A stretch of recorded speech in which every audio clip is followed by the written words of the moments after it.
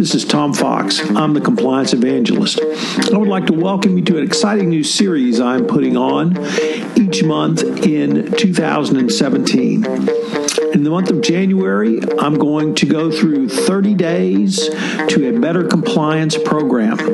So each day I will detail some part of a compliance program that you can utilize to help you improve to have a best practices compliance program for 2017.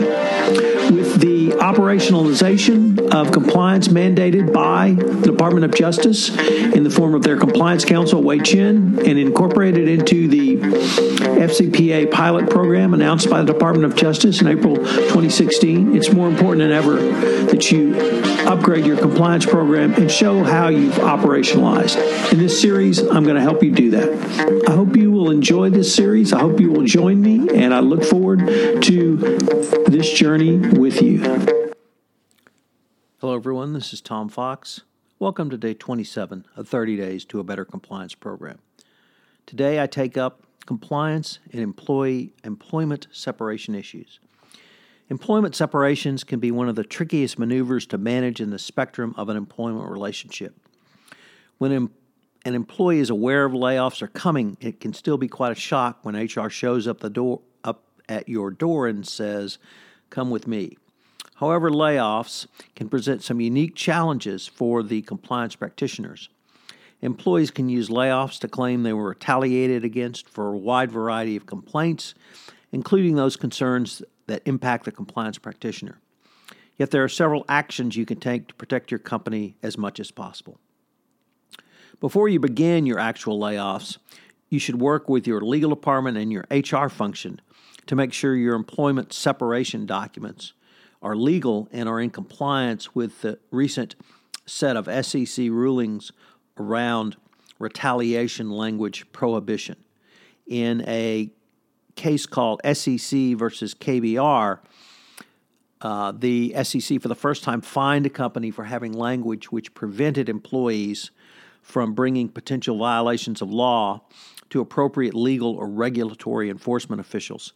So if your company separation agreement requires employees to have such language, to come to the company before they would go to a regulator, you need to have such language removed.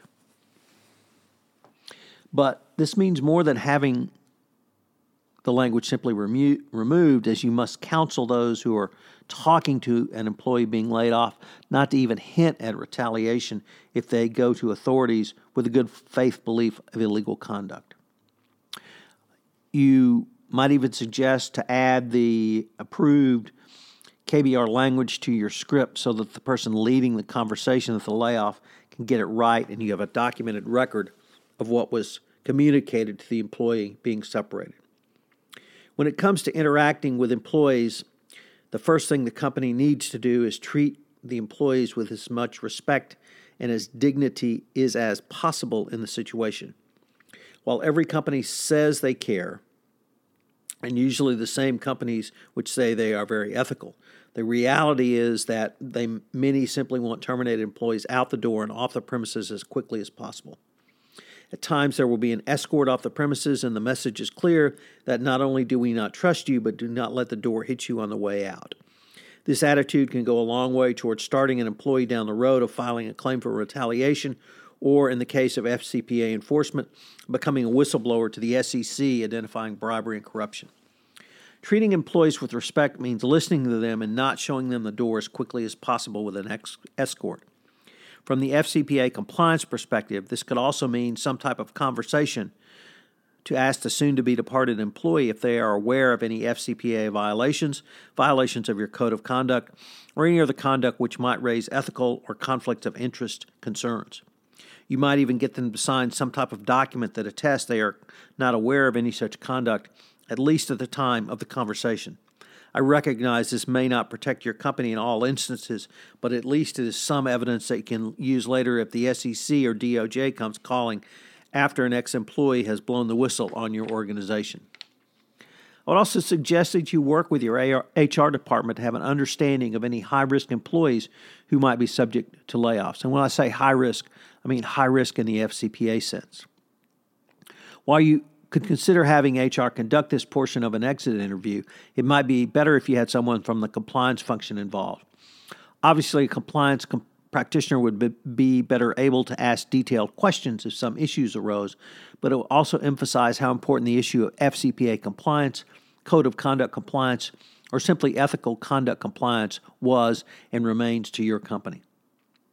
Finally, are issues around hotlines, whistleblower, and retaliation. The starting point on layoff should be whether your company has a plan going forward.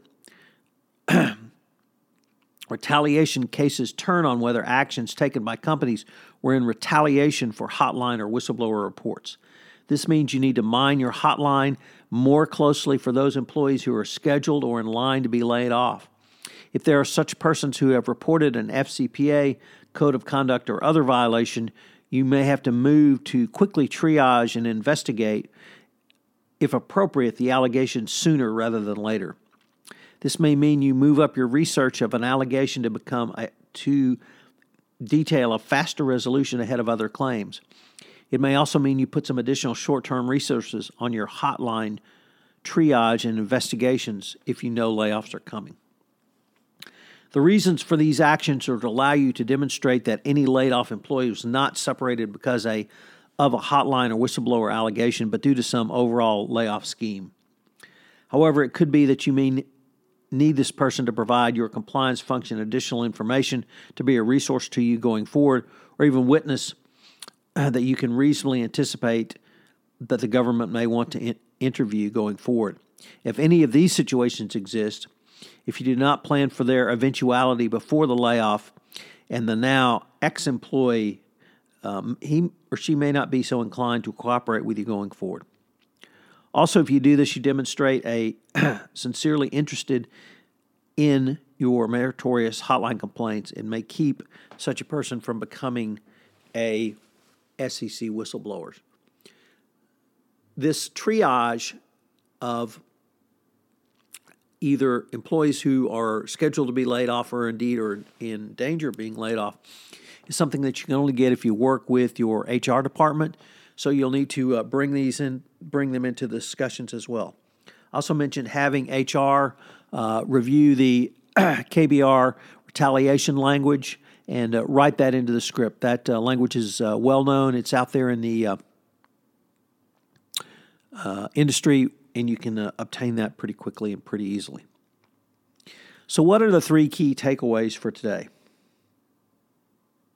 Number 1 is your separation agreement. I cannot emphasize too strongly how serious the SEC takes these matters. We have now had a series of pre-retaliation cases where the language alone in non-separation agreements led to, in some case, $1 million SEC fines against companies for having the language in their employment agreements. But it is even more true in separation agreements. You've got to review these. You've got to make sure you have no illegal language.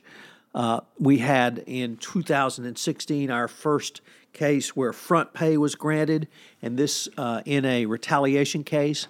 And this is pay, not back pay, for after an employee was laid off, but for pay that they would have received had they stayed. This is could be a very large number, and it could be very, very expensive for your company. The second one, it's just like Grandma said, treat everyone with respect. If you simply tell people, give them a box, say you're going to walk out with this armed guard and don't let the door hit you on the way out, you have disrespected that employee. But more than that, you have missed a chance. You have missed a chance to sit down with that employee, express the concerns that you have to them, and tie them down to a story about any violations of FCPA that they may or may be aware of. If they don't give you any information and you document that in writing, they come back later, at least you have some evidence that you gave them the opportunity to present that information to you. And this can be a powerful piece of evidence. Finally, you're going to have to monitor your hotline very closely. And this is not simply responding to whistleblower complaints that may come in through your hotline. It's also monitoring the chatter, but it's also monitoring in a way that works with your HR function so that if information comes in, you may need to go to HR and see if these employees are scheduled to be laid off anytime shortly. If they are, you're going to need to speed up your triage. You may need to speed up your investigation. You'll need to keep the employee informed, and you generally will just need to speed everything up. But you can't know this unless you're working with your HR department, which really means you need to go to your HR department now, establish those relationships, establish the relationship so that you can ask about people who are about to be laid off, establish a relationship so you can give them the information about the KBR retaliation language, and establish the relationship so that if you are not in the room when the separated employee is interviewed, you can get the questions asked that you need. This is Tom Fox. Thank you very much for listening to Day 27, and I hope you'll join me tomorrow for Day 28 of 30 Days to a Better Compliance Program.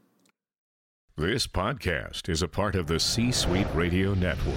For more top business podcasts, visit c-suiteradio.com.